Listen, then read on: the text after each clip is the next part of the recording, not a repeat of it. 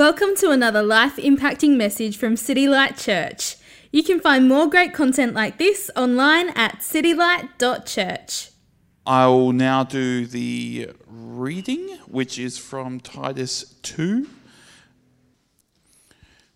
You, however, must teach what is appropriate to sound doctrine. Teach the older men to be temperate, worthy of respect, self-controlled, and sound in faith, in love and in endurance. Likewise, teach the older women to be reverent in the way they live, not to be slanderers or addicted to much wine, but to teach what is good. Then they can urge the younger women to love their husbands and the children, to be self-controlled and pure, to be busy at home, to be kind, and to be subject to their husbands, so that no one will misline the word of God. Similarly, encourage the young men to be self-controlled. In everything, set them an example by doing what is good. In your teaching, show integrity, seriousness, and soundness of speech that cannot be condemned, so that those who oppose you may be ashamed because they have nothing bad to say about us.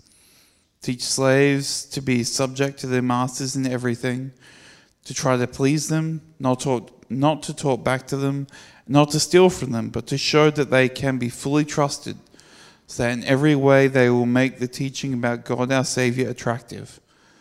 For the grace of God has appeared that offers salvation to all people. It teaches us to say no to ungodliness and worldly passions, and to live self-controlled, upright and godly lives in the present age, while we wait for the blessed hope, the appearing of the glory of our great God and Saviour, Jesus Christ, who gave himself for us to redeem us from all wickedness and to purify for himself a people that are his very own, eager to do what is good.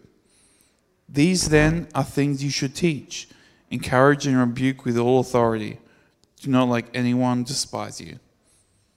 I'll now pass over to our good friend Tran, who will be getting into it with us. So, take it away. Thanks, Nick, for the word. Man, it's cold today, isn't it? It's real cold. I have this small vest on, but I'm not quite sure if I should have a puffer jacket on. I feel like that's the fashion these days. If you're an Adelaide person, you have to have a puffer jacket. It's just me? Okay, cool. Welcome to City Light North Adelaide. My name's Andrew Tran. I'm one of the elder candidates here. You have the unfortunate pleasure of listening to me again this week, back to back. But nevertheless, thank you for having me. I'm thanking you for coming today. We are week 2 of 3 in a mini-series on Titus that we've entitled Healthy Churches and Healthy Disciples. And we're looking at what does it mean to be a healthy church. Before I get into today's talk, I just want to have a quick clarification. Last week, I was listening back to my sermon because I always do that, not because I'm narcissistic or anything, but just to make sure that I'm not preaching anything bad. But I need to clarify something. I said men are to love their husbands. Nope, that's not what I meant at all. I meant men are to love their wives, or better yet, husbands are to love their wives. So please forgive me for that. Luckily, no one came back with that to me, so I'm just admitting it to myself, to everyone now, but that's fine. Don't worry about that. Anyway, last week we looked at Titus 1, where, if you were here last week, Paul underpins the entire letter of Titus to Titus about by knowing the truth, or having a relationship with Jesus and knowing the truth. That is what informs who we are as people, and that transforms our behaviors. And secondly, and the majority of the time we spent last week talking about this particular truth. How do we know this truth? And that gospel-shaped elders are to proclaim God's truth in the church to encourage the people, but also to protect the church by rebuking false teaching with this truth. And so this week, we continue Paul's train of thought. And so today's sermon title is called The Pattern of Discipleship. From our reading today, you may have gathered there are a lot of instructions. They may seem like there's a bunch of do's and don'ts, but I want you to bear with me. On close inspection, I believe that Paul wants us to see 3 things from our text today, from Titus 2. The first thing I think Paul wants us to see is that healthy disciples live countercultural, gospel-rooted lives.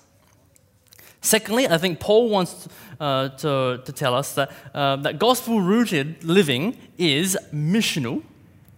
And Paul finally reminds us that at the end of the chapter that grace has come and glory is coming. I'll get if you're writing anything down, I'll give you a second to write all that down. Great. Let's say the chit-chat and get right into it, and let's pray first. Heavenly Father, thank you for your word. We know that you said that when your word goes out, you have promised that it will not come back empty to you, and that it will achieve the purpose that you have, with which you have sent it. Lord, help us to be about you tonight. Help us to trust you. Help our unbelieving hearts, that we just don't hear the words that you are speaking to us tonight, but that we become doers of your word. Holy Spirit, move in us tonight. Soften our hearts, and I pray that you crush our pride. I pray that anything that I say that is not helpful or scriptural, that you remove it from the thoughts and minds of our people today. And I pray that the words of my mouth and the meditations of my heart be pleasing and accepting in your sight. I pray these things in Jesus' mighty name. Amen. As I said earlier, last week we left off with Titus 1. Paul was writing, just a recap of where Paul was writing to. Titus was in Crete. Paul was writing to this pastor named Titus. And Crete was full of a culture that was pretty dishonest and pretty debaucherous.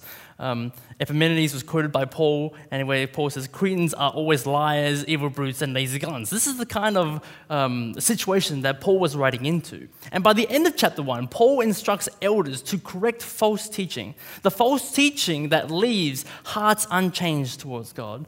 The false teaching that is reflected in the behavior of those in the church. The behavior that is out of step with the gospel. And so Paul instructs the elders in verse 1 to what? Teach what is appropriate to sound doctrine. Not to teach what is pragmatic, not to teach what is culturally acceptable, not to teach what seems to be a good idea or is maybe appears to be morally correct, but to teach what is appropriate to sound doctrine. As the CSB puts it, proclaim the things that are consistent with sound doctrine. ESV says to teach with what accords with sound doctrine. NLT says to promote the kind of living that reflects wholesome teaching. And before we get into this text further, it's important to note that some people think that these instructions in Titus 2 were only relevant for that culture at that time. But Paul didn't say teach what is appropriate for that culture. The basis for Paul's instructions that he gives us in Titus 2 is what? Is sound doctrine. And although Paul is speaking into the licentious context of ancient Crete, the basis for the instructions is based on the timeless truth of God. And therefore, it has applications for us. And if we have been radically saved by the grace of God, we will want to live in a way that reflects His word, right? As I said last week, the gospel truth informs who we are and it transforms our behaviors. These kinds of behaviors, this gospel-rooted living, is naturally countercultural. It grinds up against the natural human tendencies, our natural human tendencies towards depravity and self-righteousness. So what is this behavior that Paul is talking about?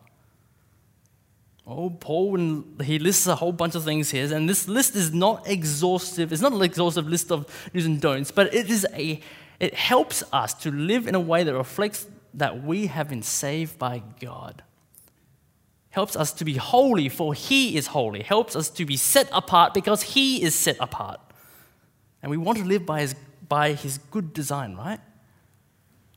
So, in the rest of Titus 2, Paul mentions several groups of people. He addresses them. He addresses older men, older women, younger men, and slaves.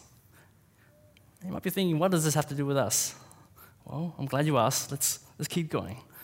You may note that many of these behaviors are actually applicable to both men and women, But Paul makes particular mention to certain behaviors to the Christian Cretan women and men and women back then. And because they're human and we're human, we have a lot in common. We have a lot to learn from these Cretans. So, in verse 2, it says this: older men in the church are to live lives. Verse 2 says, teach the older men to be temperate, worthy of self-respect, self-controlled, and sound in faith, in love, and in endurance. Older men in church are to live lives worthy of imitation, especially for younger men. Temperate means to be clear-headed, sober-minded. Worthy of respect means to have a purity of the purity of lives which evokes honor from onlookers. Self-control doesn't necessarily mean just to be stoic and lacking empathy and emotion, but to be in control of his actions, not to be brash or overbearing. And older men need to be sound in the faith, in love, and endurance. And what does that mean? To pursue Christ himself, to pursue his mind, his heart, his holiness, and to have resilience in faith that demonstrates maturity. And some of these qualities grate against men's natural tendencies, right? This is a bit of a generalization, but I think it applies to men today. Our natural tendency is to be lazy and to be self-centered and to be apathetic. If you're married, this is not a good time to nudge, but would you not agree? No? Okay, cool. Just me. I'm not married, so I don't know, but there you go. Healthy churches have older men discipling young men, not over craft beer or over filtered coffee, but by the content of their countercultural lives. And we look at age. When we look at age, we wish we were younger. All of us wish we were younger. I'm 28. I wish I was younger. We despise age. Our culture doesn't think that older people have anything to contribute. They think they're dinosaurs. We think they're not helpful. They're unreliable. They're not relevant. But Paul does not think so. He instead thinks that older men rather are invaluable models of grace-paced living. And similarly with older women, it says in verse 3, likewise, teach the older women to be reverent in the way they live, not to be slanderers or addicted to much wine, but to teach what is good. When I was reading a commentary on the term reverent, and I love this. It says this: the tenor of their lives was to display a consecrated holiness to God. That sounds heavy, right?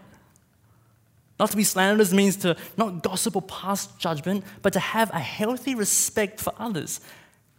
Not addicted to too much wine. This is, when Paul was talking about this, he was speaking into the debaucherous context of Crete. But Paul is calling older women to not be controlled by 2 shots of vodka, but rather be controlled by God's Spirit. And outflowing from this, older women are to teach what is good. And to teach who? Next verse. To teach the younger women.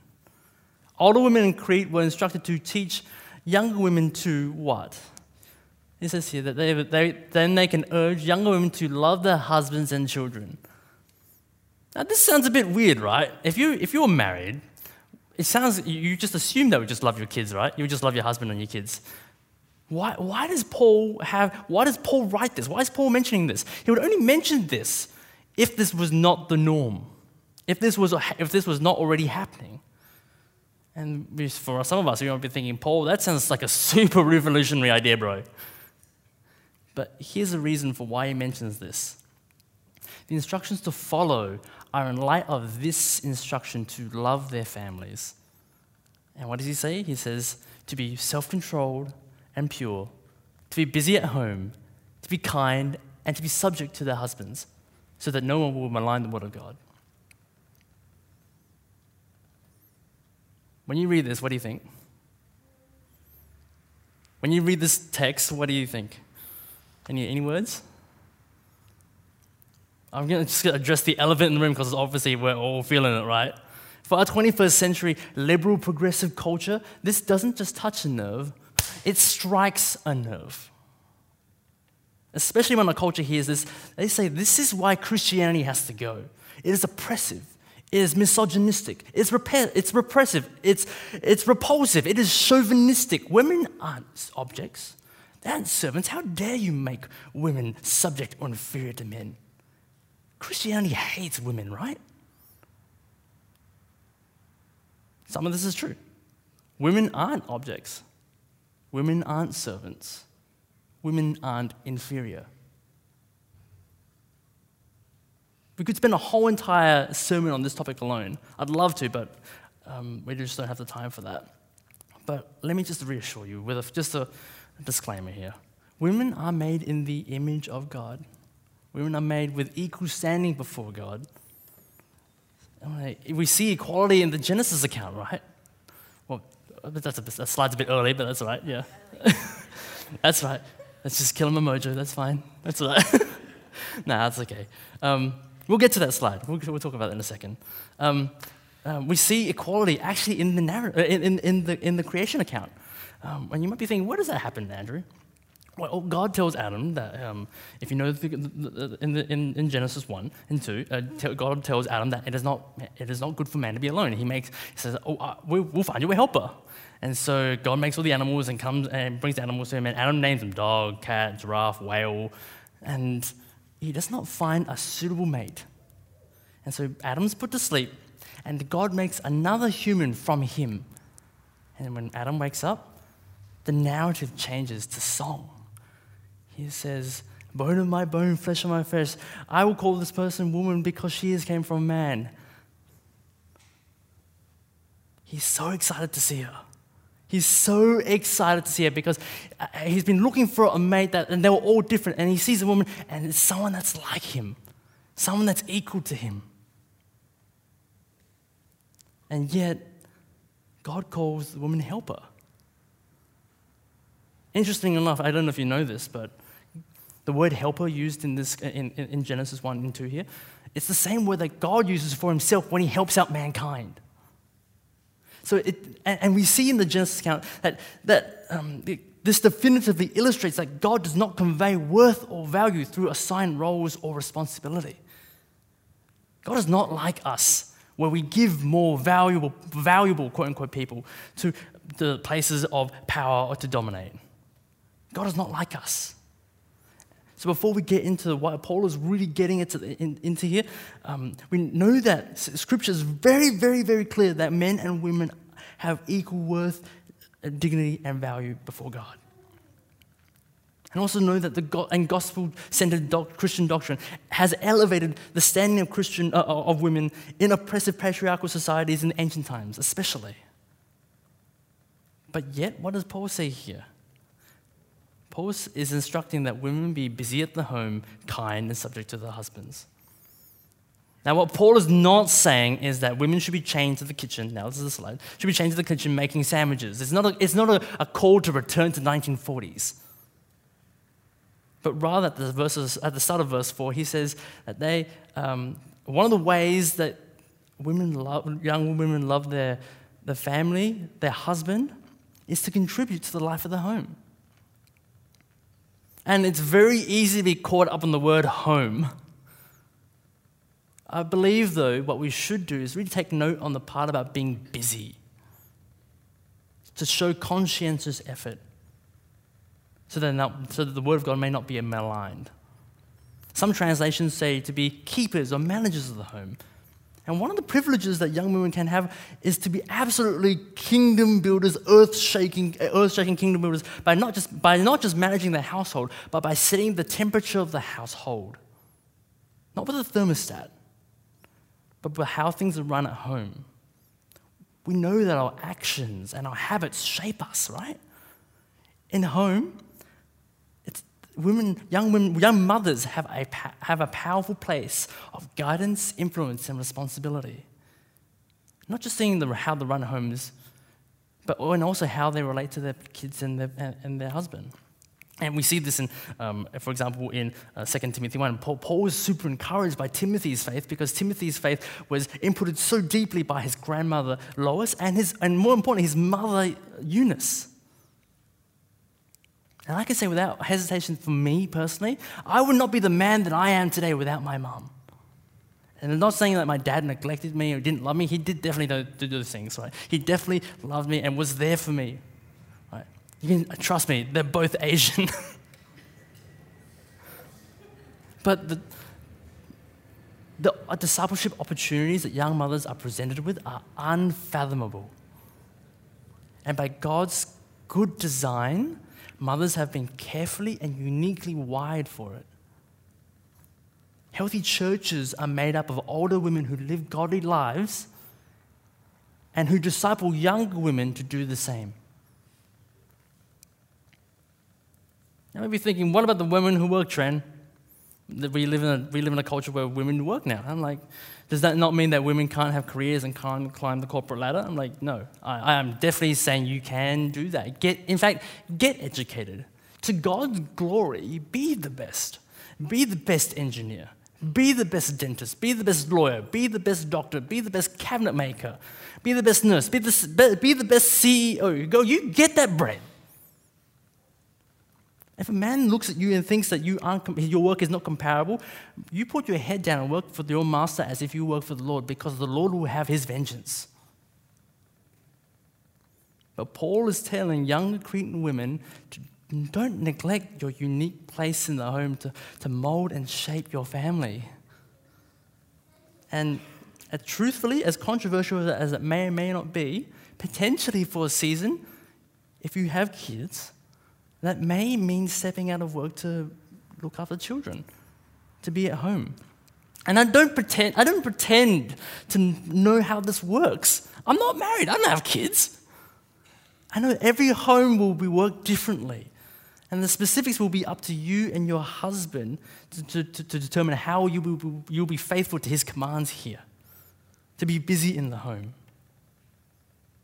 There are some good things about our culture's view on women, and we can affirm some of those things. Things like equal access to opportunity, standing against belittling and violence against women. But I want to assure you, as some of you may know, I work as a physiotherapist. You'll be surprised the number of women that come in who postnatal, who feel pressured by society to go back to work, and they feel like they're looked down because they're taking, quote unquote, the easy road out. Anyone who's a stay-at-home mom, you will know that is not, that's more than a full-time job. These are non-Christian mums who, by God's intended design, they want to look after their families. They come in for low back pain and neck pain because they're feeding their kids and they feel torn apart, and it's crushing. Paul's instructions here might sound repressive in our culture. But if we see, that's only repressive if we see our meaning, our worth, and our value if they come from works. Instead, for all of us, not just women, for all of us, we need to find our meaning, worth, and value, our infinite value that is in Jesus Christ, the matchless name of Jesus Christ. And Paul doesn't just stop there. He instructs the younger men in verses 6 to 8 this. Similarly, encourage the young men to be self-controlled in everything. Set them an example by doing what is good. In your teaching, show integrity, seriousness, and soundness of speech that cannot be condemned, so that those who oppose you may be ashamed because they have nothing bad to say about us. Interesting, like many of the groups addressed before, Paul starts here with likewise. But if you look at the specifics here, what does he say? Be self-controlled in what? In everything. It's as if the young men everything was going wrong for the young men. Sexual purity and restraint, emotional discretion in their personal relationships, self-mastery of food and alcohol, in everything. Paul is calling them to be self-controlled. Paul is yelling out, don't be led by your sinful impulses. Be unlike the culture you are in. And for us men, younger men here, speaking to myself here now, it means to not participate in what our culture calls toxic masculinity, which is kind of obvious, right?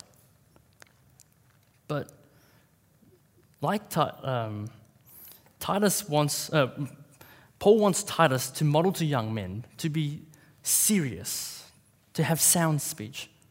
Speech that does not drive quarrels or rebellion or greed or irresponsible living, unlike that of those of the false teachers. Seriousness and soundness of speech that it's not necessarily a prohibition towards fun, but he wants us to speak in a way that has so much integrity that no one can launch any accusation against us. And especially for us young men, when that might include, and probably includes, our careless joking, our witty banter, our non-malicious sarcasm, especially in our Australian culture. Because, I've been really, really built up by the people just constantly tearing me down, right? That's super helpful. That's sarcasm if you don't know. I'm really bad at sarcasm. Everyone tells me that. And Paul then gives us one last instruction in verses 9 and 10 to slaves. Teach slaves to be subject to their masters in everything, to try to please them in everything, to try to please them, not to talk back to them, and not to steal from them, but to show that they can be fully trusted, so that in every way they will make the teaching about God, our Savior, attractive. He calls slaves to be subject to their masters. And Paul's main concern here is not necessarily for if slavery was good or bad. He certainly is not condoning slavery here. But instead, Paul's instruction here is for slaves to what? Work within the system back then. The gospel does not advocate for revolt, but instead it advocates for submission. And ultimately, submission first and foremost to the holy sovereign God of the universe, who is in charge of everything. Again, I'm just going to quote another commentary I was reading on this particular verse, and it's like, this is great. The Christian ethic always transcends human reason and practice. Christianity penetrates to the inner spirit. The hope may be freedom from slavery, but the impetus is pleasing God. And although we ourselves are not slaves in our culture, we certainly work for masters. What would it say to our bosses if we worked for them as if we worked for our Heavenly Father?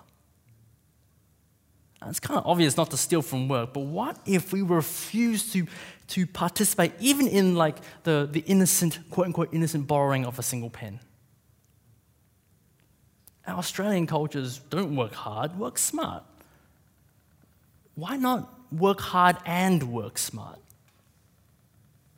Imagine the contrast between our normal work culture if we weren't there just to fulfill a contract, but we were to do it for the joy of our employers. Not to abuse our boss's goodwill towards us, but rather show care and diligence and joyfully work. Healthy disciples live countercultural, gospel-rooted lives.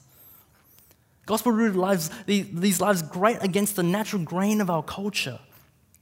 God calls us to be salt and light, to be a preservative of what is good in culture, to live lives that are so transformative that it infects culture and then it infects culture and affects it as well.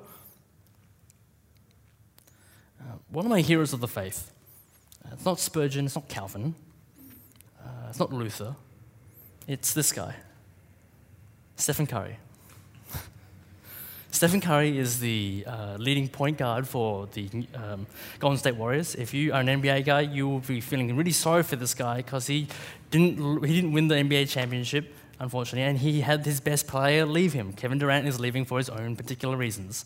And this guy, Stephen Curry here, is one of my personal favorites, not because he's great at three-point shooting, not because he is he is one of the all-time greatest three-point shooters of all time, and has I think he's like fourth on all-time three-pointers.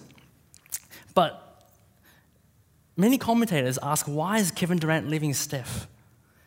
And they question why, and it's a good question because Steph is such a good guy. They say he's a family man. He's kind on and off the court. He's integral. He's hardworking. He's admirable, he's desirable, he has life-giving qualities.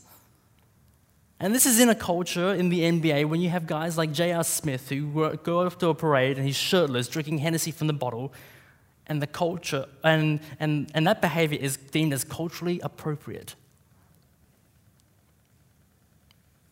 Christianity must be more than words and doctrine, but those words and doctrine must lead to different lives in the culture. Healthy disciples live countercultural, gospel-rooted lives. Paul has shown that Christianity must prove itself to be different in the public square. But one thing we have not talked about a great deal tonight is the spiritual impact of godly living, which leads me to my second point. That gospel-rooted living is missional. Countercultural living is not for the sake of being upright. It's certainly not for deeming yourself as morally superior. Living the way that God calls us to live as disciples is not to make us better than those who don't know Him. Rather, one of the purposes of godly living is mission. Godly living is to be missional. And godly living in itself is missional in of itself. Missional doesn't just mean that you go out on mission and make converts. That's certainly part of it, but it's no less than that. But let's look at it within the context of the church here. Interesting to know that Paul is writing these instructions here to people inside the church. Notice the relationship between the young and the old. The older people are modeling for the younger people. The younger people are accepting of this modeling from the older people. If we want to follow teaching that is according to sound doctrine, Paul wants us to follow this model of discipleship. Last week we talked about, and we did a quick budget talk, and we talked about our desire here at City Light North LA to be a multi-generational church. And there's a good reason for it. What we mean by that, by having a multi-generational church, is not just to have people of different generations to just come here, but to have a community of people, made enough of people from all walks of life, gripped by the gospel of Jesus, together, in a way that is not just transactional, but is actually intertwined.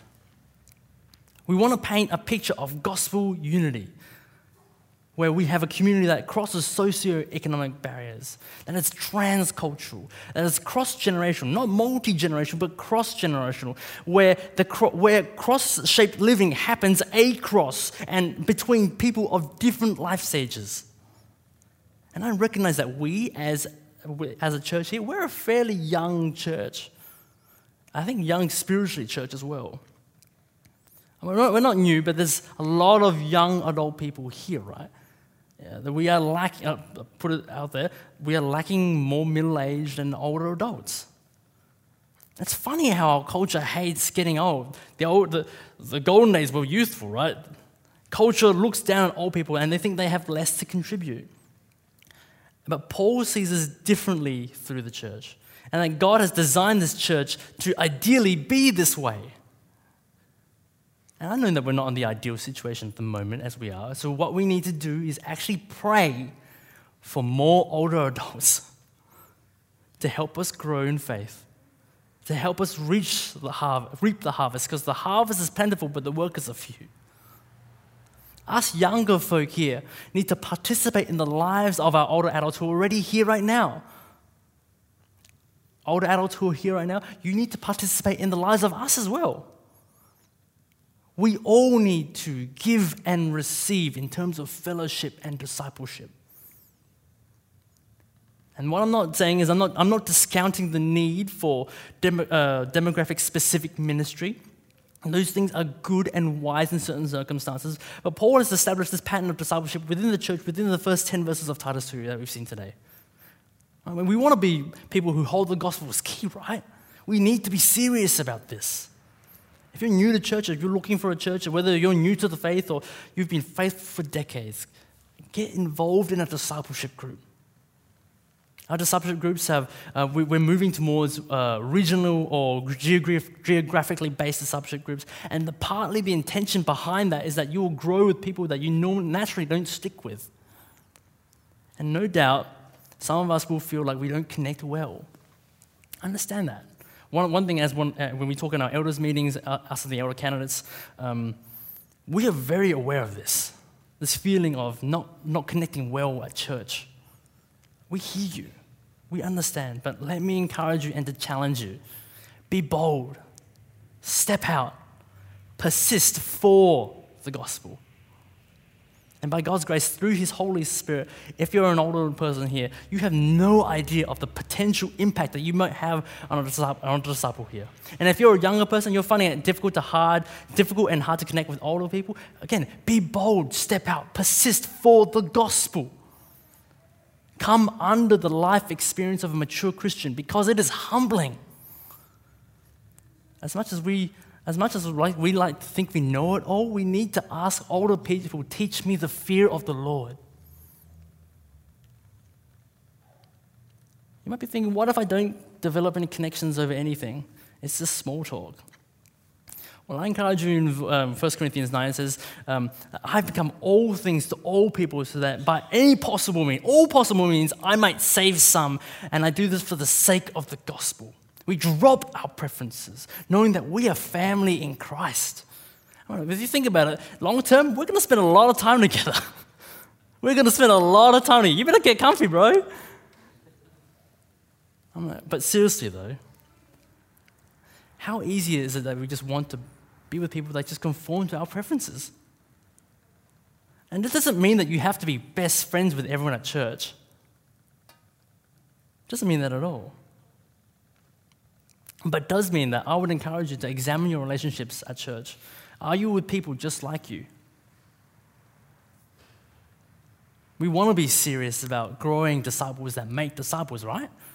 We need to take this pattern of discipleship seriously. And it doesn't mean that you have to be as a formalized one-on-one Bible reading time. It can be that. But it can be as just simple as living life that is hospitable. Not one that where you entertain people at your house, so you can do that, but life hospitality as defined by Scripture is where you get to share the intimacies of your life with someone, where your life is on display for others to enter in and to see how you do life. We see this explicitly when older women, Paul tells older women to teach younger women. It says in verse 3-4, teach the older women to be reverent in the way that they live, not to be slanderers and addicted to much wine, but to teach what is good. Then they can urge the younger women to love their husbands and children. Similarly, in verses 6 and 7, encourage young men to be self-controlled. How? By being an example, by doing what is good. So you might be thinking, how do we do this? Well, firstly, know that we're all on the same page. We all want to grow in our Christ-likeness. We all want to be disciples who make disciples, right? We must let go of our natural tendencies and preferences. We must embrace difficult and sometimes awkward relationships. It doesn't mean that I'm not saying that you have to make awkward things to be awkward to just be awkward for the awkward sake.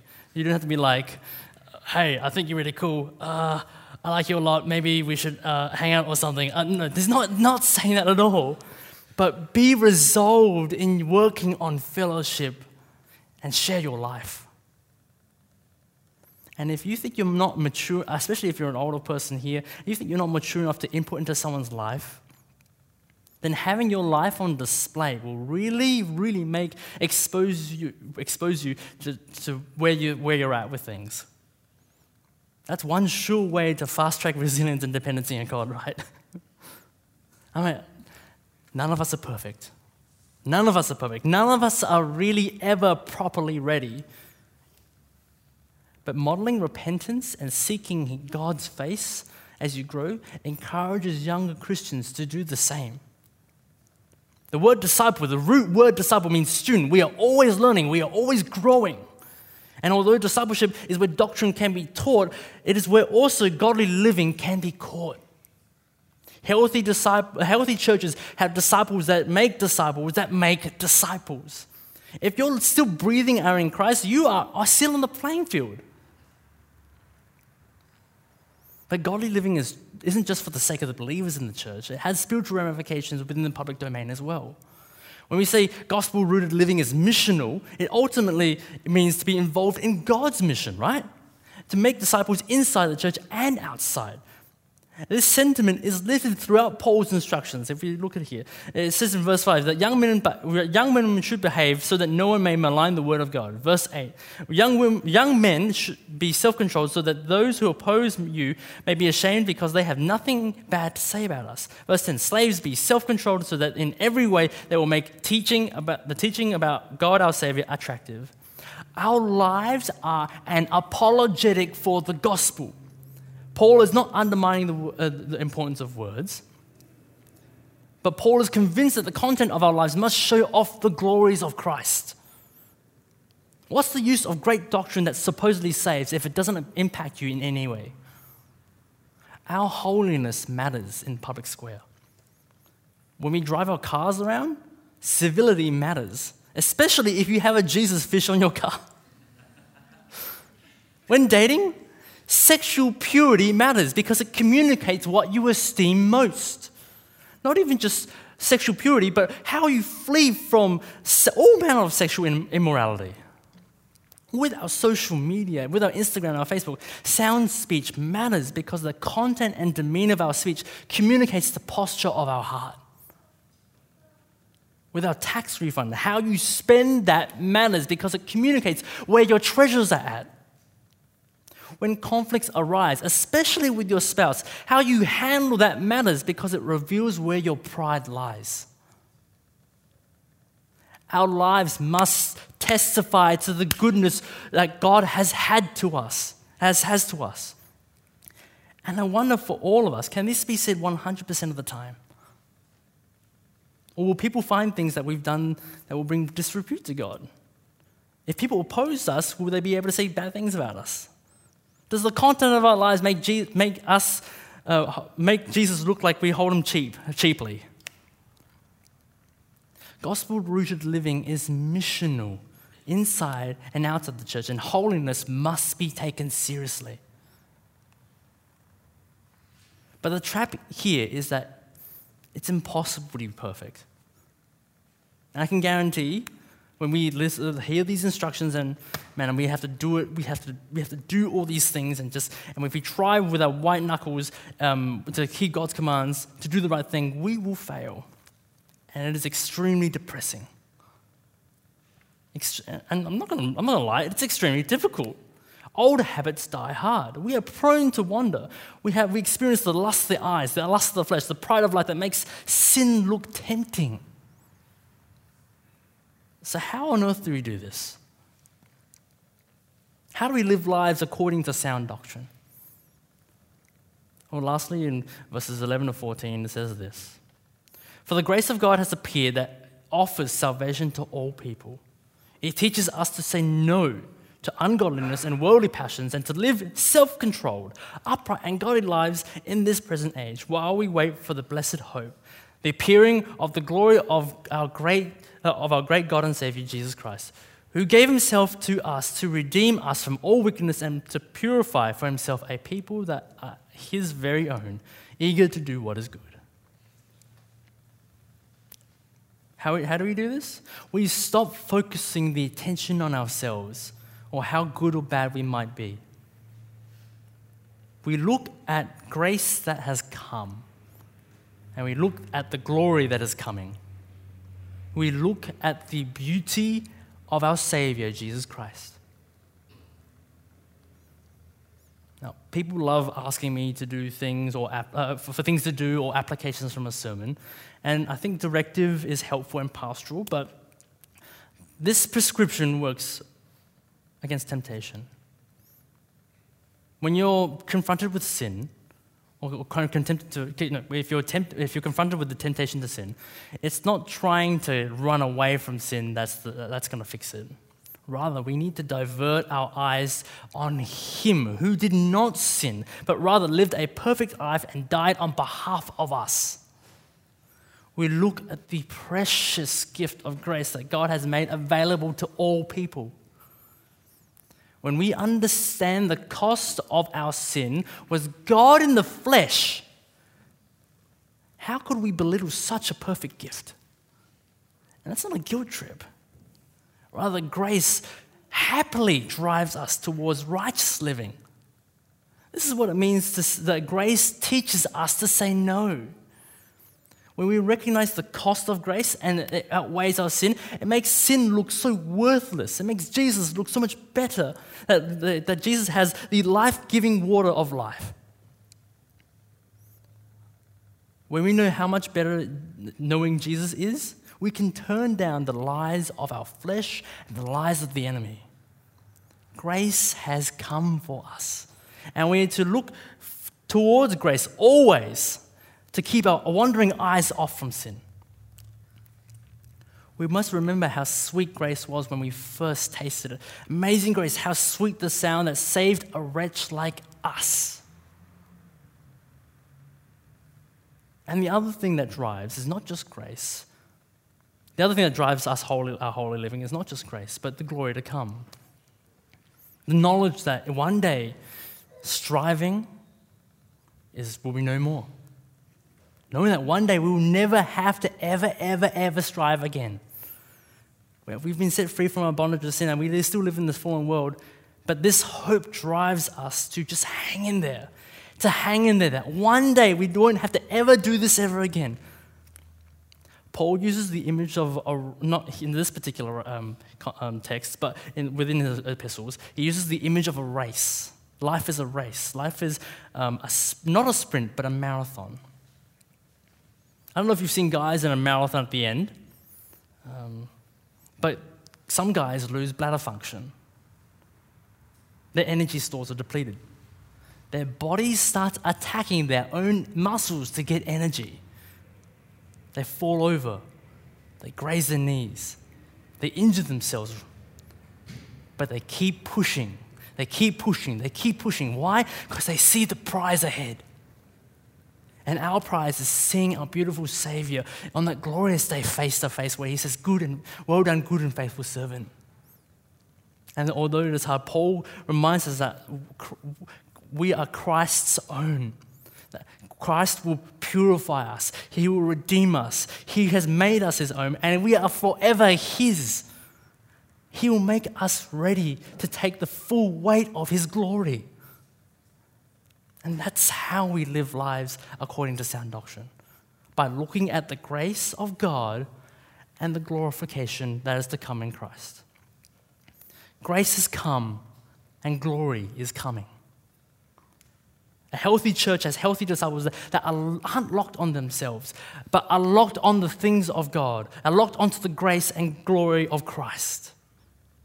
And through the Holy Spirit's empowerment, we are able to live for Christ. Grace and glory emboldens us for mission. Grace and glory gives us the ability to live selflessly for the good of others. Grace and glory strengthens our resolve in times of trouble and hardship.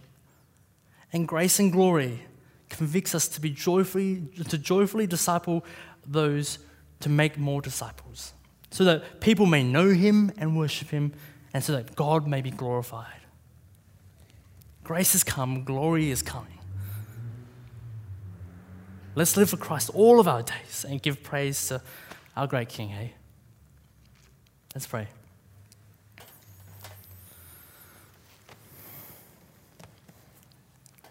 Heavenly Father, we thank you for your word. We thank you for the instructions that you've given us to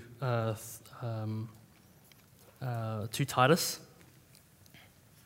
that it is based on sound doctrine, it is based on your truth, the truth. Help us to put away aside our sinful tendencies. Help us to be people that are wrapped up and obsessed about your glory and your grace.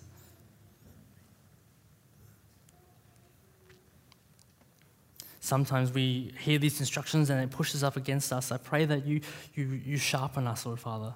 You make us more like your Son. Help us to have an appetite for the things that are yours. Help us to live in a way that is edifying and encouraging for others. And help us to be disciple each other and to grow more and more in love with you. Help us to be salt and light in this world, and that the way we live our lives, that we'll be able to proclaim your gospel in word and in deed. that people will look at us and give glory to you. Not because of how good we are, but how good you are to us. Lord, we love you. Help us in all these things. We pray this in the matchless name of Jesus Christ. Amen. Thank you for listening to audio from City Light Church. We hope you found it helpful and we'd love for you to share this message with others. For more great content, more information about City Light Church, or to donate to the work of City Light Church, visit us online at www.citylight.church.